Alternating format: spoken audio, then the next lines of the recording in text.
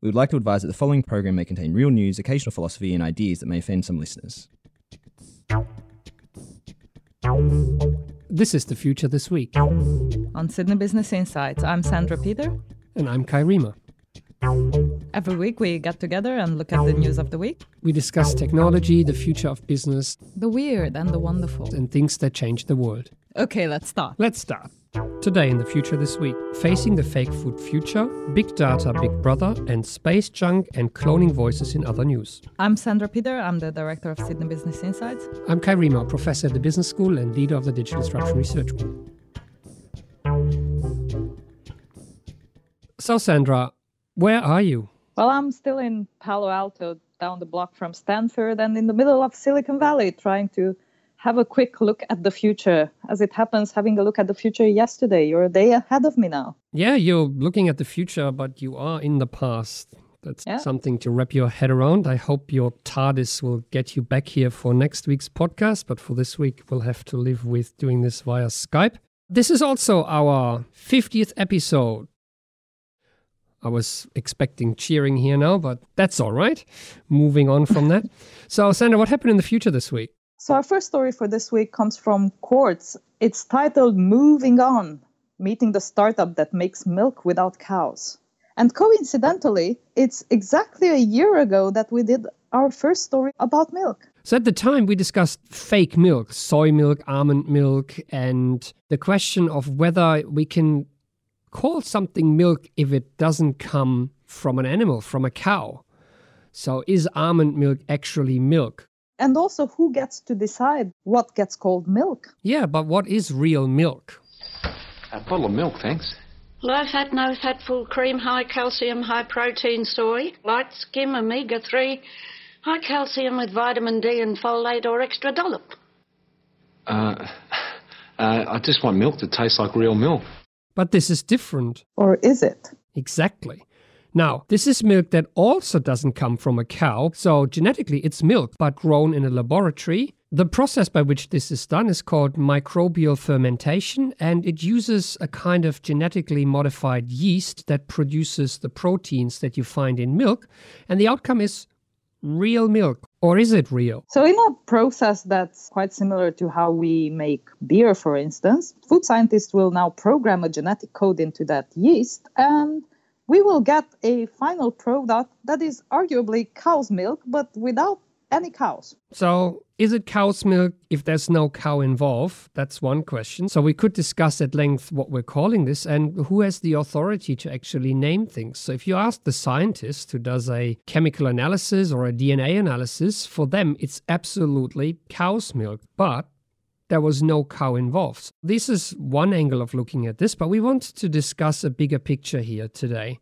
So this is part of a larger trend in food innovation, and the practice is called cellular agriculture. And it isn't just about milk. There's equally a story this week, incidentally, about what's called clean meat. Meat that is produced without the involvement of animals, except for the animal donating the initial couple of cells that are then grown in a laboratory to make up muscle meat that is supposedly indistinguishable from real meat, so to speak, and tastes just the same. So let's have a closer look at this type of food innovation. So first, this idea of the cultured meat really took off a few years ago, back in 2013, where a Dutch scientist, Mark Post, went on British television and for the first time cooked a lab-grown hamburger, arguably made from meat. It wasn't cheap. It wasn't cheap at all. It was about $300,000. Now, that's an expensive burger. And it was paid for by an anonymous donor who later turned out to be Sergey Brin from Google. And since then, we've seen a few experiments, companies like Memphis Meats that attracted a lot of capital from people like Bill Gates and Richard Branson and Jack Welch and so on. The company that is in the article we're discussing today, Perfect Day, that's now raised millions of dollars and attracted a lot of talent to work on what is currently called a clean animal product, such as the milk or the meat in these experiments. And in theory, there's enormous potential in these technologies. In the case of the meat, as you've mentioned, taking a single cell from an animal And growing that for about 3 months could actually give you enough meat to make 20 trillion chicken nuggets. That's a lot of chicken nuggets. That is a lot of food. So how does this come about in the first place? Clearly, a lot of the food tech innovation has come on the back of other technology innovations and has come out of the same innovative places like the other technologies that we see in other industries. Yes. So on the one hand, of course, this is driven by new technology and we're doing it because we can. We have the technology now to grow meat and use yeast to make milk and do all of this and do it at scale soon. But the other angle is that this is done to solve a real problem, which is to feed a growing population in a world with environmental problems. So one of the megatrends we look at the University of Sydney Business School is that of resource security. And there's a huge need to increase the global food production. The estimates are that by 2050, we'll need 35% more food than we are currently producing. So this would be solving a real problem. And then there are all the pressures that we currently have now. If you think of food safety or food security as an issue, in China, for instance, milk has been a particular problem over the past few years. So this is addressing a real need. There are also huge quantities of land, also of water, fossil fuels, other resources that are needed to produce the meat and the milk that we currently consume. So this could potentially address sustainability in food production. A study by the University of Oxford has found that clean meat production could result in 78 to 96% lower greenhouse gas emissions and use 7 to 45% less energy, 99% less land, and about 90% less water than traditional methods of meat production. We all know that animal farming is very resource intensive. Not only is a lot of land and water used to grow food for animals, animals are also destructive to the environment, such as in Australia, where cattle are blamed for erosion and having a huge negative impact on the native landscape. So one idea behind creating meat in the lab at scale is to solving many of those problems. On top of this come problems of animal cruelty, animal welfare, the idea that it's really not a great idea to farm animals at scale. It's cruel to the animals. Animals catch diseases. We have to use antibiotics. They enter the food chain.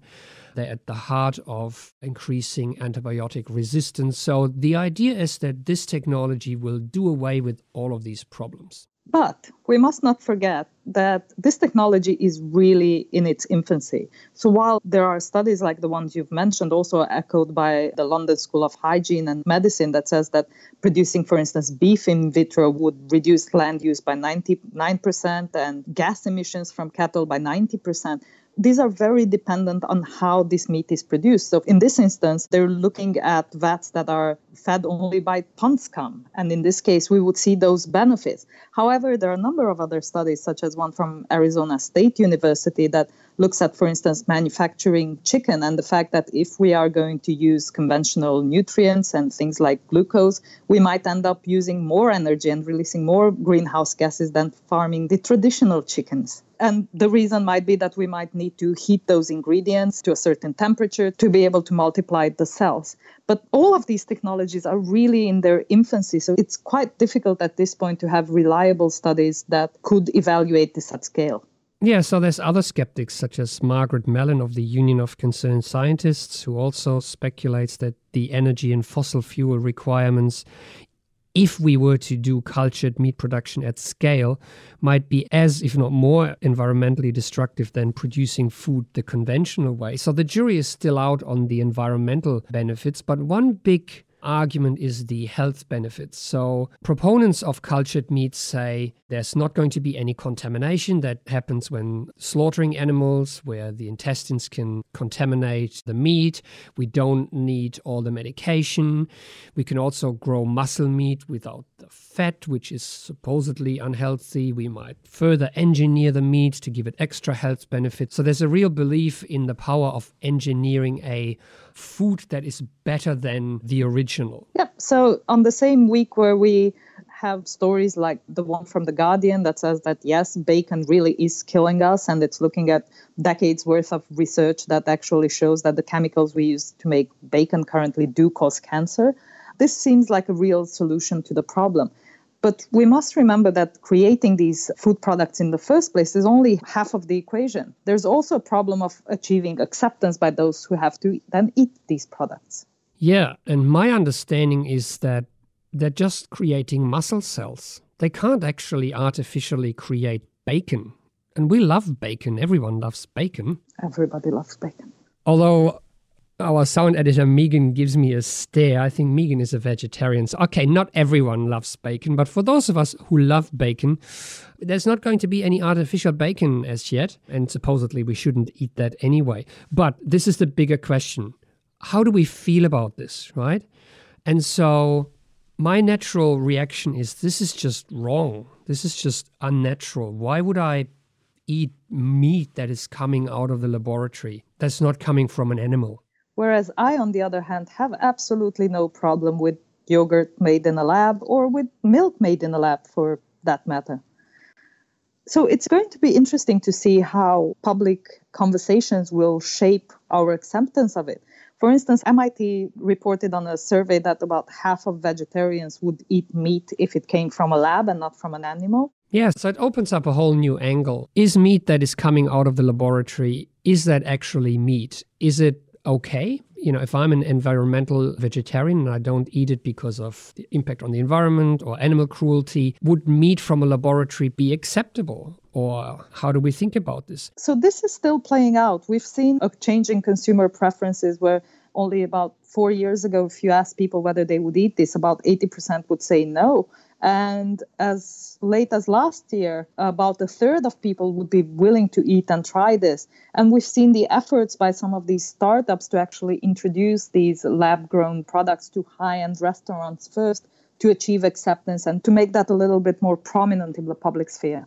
Yeah, so this brings us back to bacon. If you think about bacon, there are a lot of cultural associations that we have with bacon. There's this idea of a comfort food, of a nice warm breakfast, of where bacon comes from, of how you've shared bacon with your family.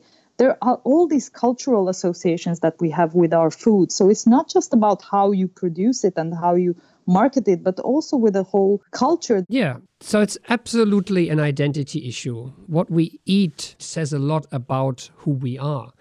But also how we do and how we grow our food says a lot about who we are. And that's the point I want to make.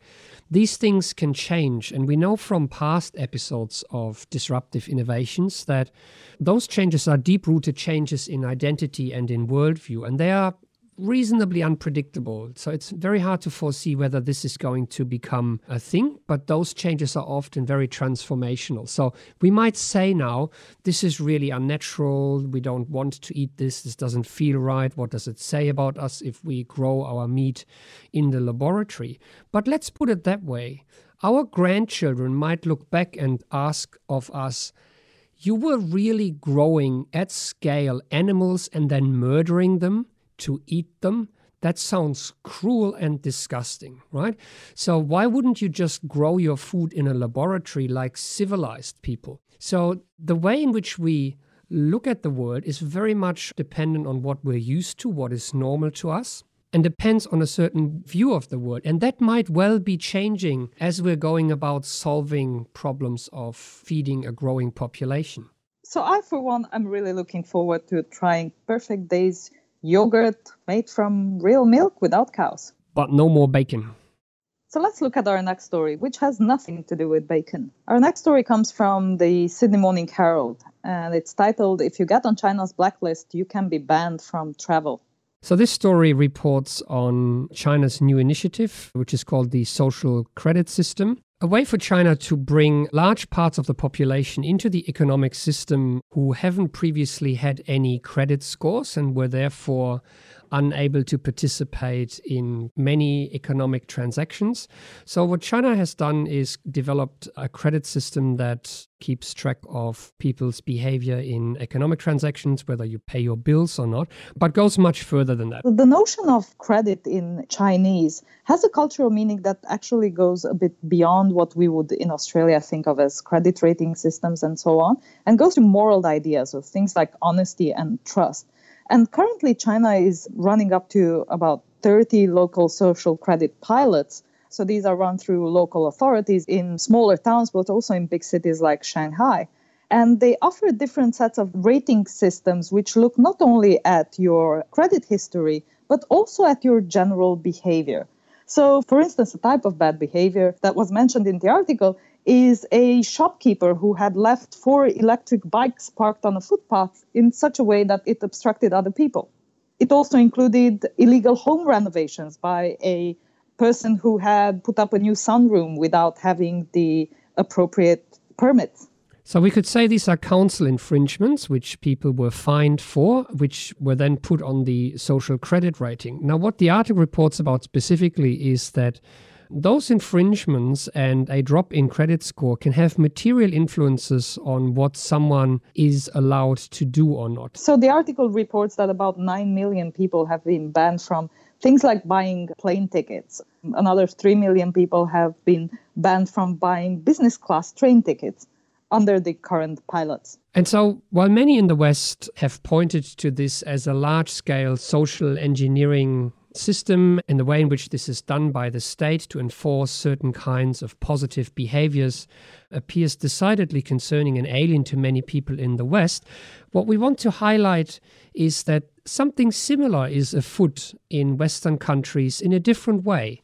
And there's another article this week in The Guardian titled Living Laboratories, the Dutch Cities Amassing Data on Oblivious Residents.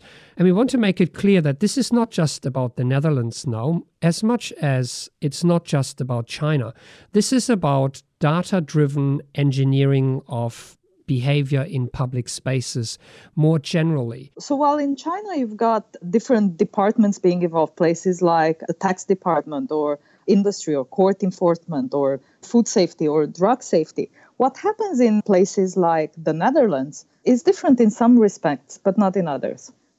One of the examples in the Guardian article talks about Stratumseind in Eindhoven, which is the busiest nightlife street in the Netherlands. I used to live close to Eindhoven. This is a street with bars and pubs. There are about 15,000 young people who go there every single night. And the bars are packed. There's music everywhere. There are people on the streets talking to each other, drinking, dancing, making a lot of noise.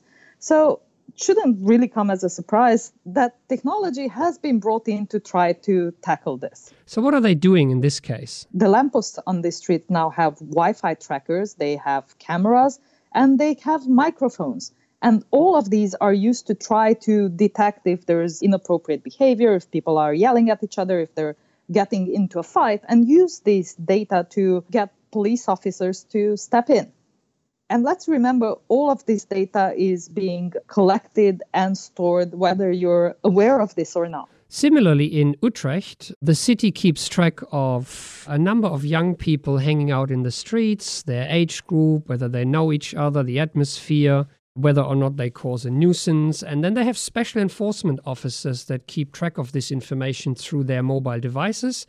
And they have something called predictive analytics and intervention, where they actually use this data to predict where there might be problems. And so they start to police certain areas and react to potential problems that are picked up by their sensor networks.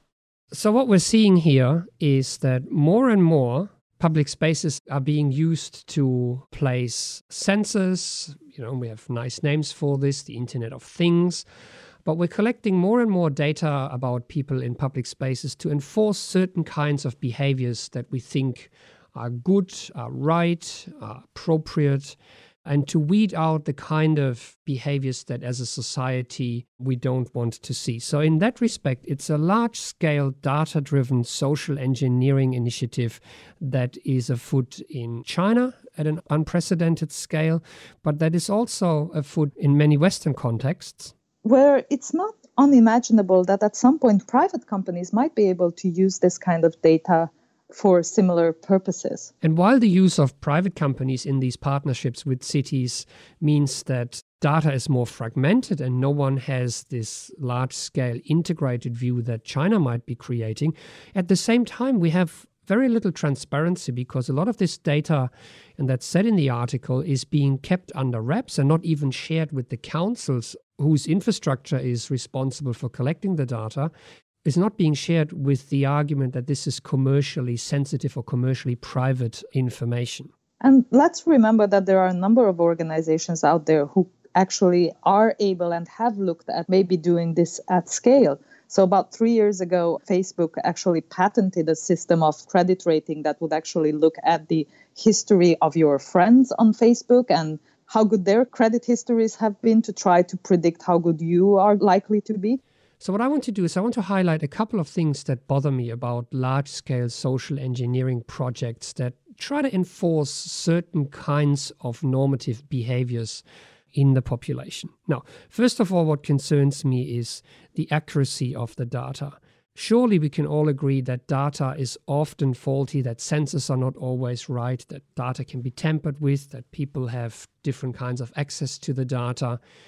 My worry is that when an individual is being banned from, using certain kinds of infrastructure because their credit score dropped or because some predictive analytics said that someone needs to keep an eye on them, how do I prove that the data about me is wrong when it's clearly recorded in the system? What is the accountability of these systems, and what processes have individuals access to actually have their scores or their data being changed? And then on a bigger scale, if we think about how these systems enforce one type of behavior and trying to weed out other types of behavior, are we not creating more and more homogeneous societies and social groups? Are we not weeding out diversity that we might otherwise value in society? And will that not hurt the capacity for renewal in a society or in a larger group anyway, such as an organization? Will that not lead to less creativity and problems with innovation down the track? So I think we need to think carefully about the implications for the individuals, but also the systemic effects that we're creating when we are advocating and enforcing one type of behavior over another. I also think that we need to have more robust debate about the effects of this sort of big data collection out there in the world. So while science fiction series like the episode in Black Mirror where all people have a social credit score, which they need to keep up to be able to access good products and good services and have nice places to live or go to good schools. While those sorts of episodes allow us to explore those worlds, there are a number of things we can do now to try to think through the implications of what such big data collection would mean in the world. I spent today, for instance, at the Institute for the Future, and upon going to their bathroom facilities, there was a sign that caught my attention. It said, "Attention, this toilet is under the surveillance of the city of Alameda and the state of California. By using this facility, you grant consent for your biological waste to be analyzed by the city, the state, and any third party with whom the data is shared. Waste data may be combined with other facial recognition or identification technologies if necessary to contact you regarding your contribution." And it's dated January 1st, 2027. So I think this is great that an institution like the Institute for the Future tries to explore the implications of large-scale surveillance before it comes to fruition. Even though I kind of find it totally plausible that this will happen even sooner than 2027 if we're not having those discussions now. And indeed, while such technologies might allow you to know that you have a health condition that you weren't aware of in the case of the smart toilets, or might keep our streets quieter and reduce noise pollution, or allow people who don't have a credit rating to access certain products and services, the unintended consequences of these technologies are not something that we can overlook. So there's no doubt that a lot of these initiatives are conceived with very good intentions to improve the lives of people. The question remains, who gets a voice in saying what is a good life and what we should be doing for this, and whether it is okay to advocate one way of doing things for everyone. Let's move to something slightly more cheerful. Our Future Bites, short stories that we find amusing or from which we learn new things. That was Alexa. Have you replaced me with Alexa? You left us. So, Sandra, what is one thing that you have learned this week? Researchers can be wrong. This is the MIT story you're referring to? Yes, a very prestigious MIT research center published a research brief that looked at ride-sharing driver compensation. This was driven by a Stanford University researcher, and it was a report by MIT that looked at how much people are making on platforms like Uber and Lyft. And this was all over the news that drivers earn no more than $3.37 an hour after accounting for owning the vehicle and servicing the vehicle and operating it and gas and all of that. They would be actually losing money. So that sounds all pretty bad, but then Uber came out, and in typical Uber fashion, one must say, and accused MIT of being an acronym for mathematically incompetent theories, at least as it pertains to ride sharing. And indeed, MIT came out soon after, and credit to them, they apologized and said, yes, okay, if you put it that way, the survey that they used can actually be misread, and we cannot be quite as certain that these are the results. And they amended their results, and they looked still pretty bad, though. They were still below the official estimates, and the MIT researchers have agreed to revisit their findings. Their conclusions are still not in line with what Uber and Lyft have put forward as the average earnings. But the reason I wanted to highlight this story is not that researchers can be wrong and they can revisit their study, but this study actually highlighted the fact that we do need to estimate, for instance, the economics of ride sharing, and that this is actually really, really hard to do because we know very little about how people work in the gig economy. And the fact that there is no good estimate and that we cannot put good numbers to it yet means that actually a lot more work needs to be done to try to estimate whether drivers are adequately compensated. And that's a big takeaway from this story, because the MIT researchers then invited Uber to please share their data with the researchers so that we can know with more reliable data what the actual earnings figures are, so that the researchers do not have to rely on survey instruments and self-reporting by the drivers. But it doesn't look like the company is forthcoming with that data.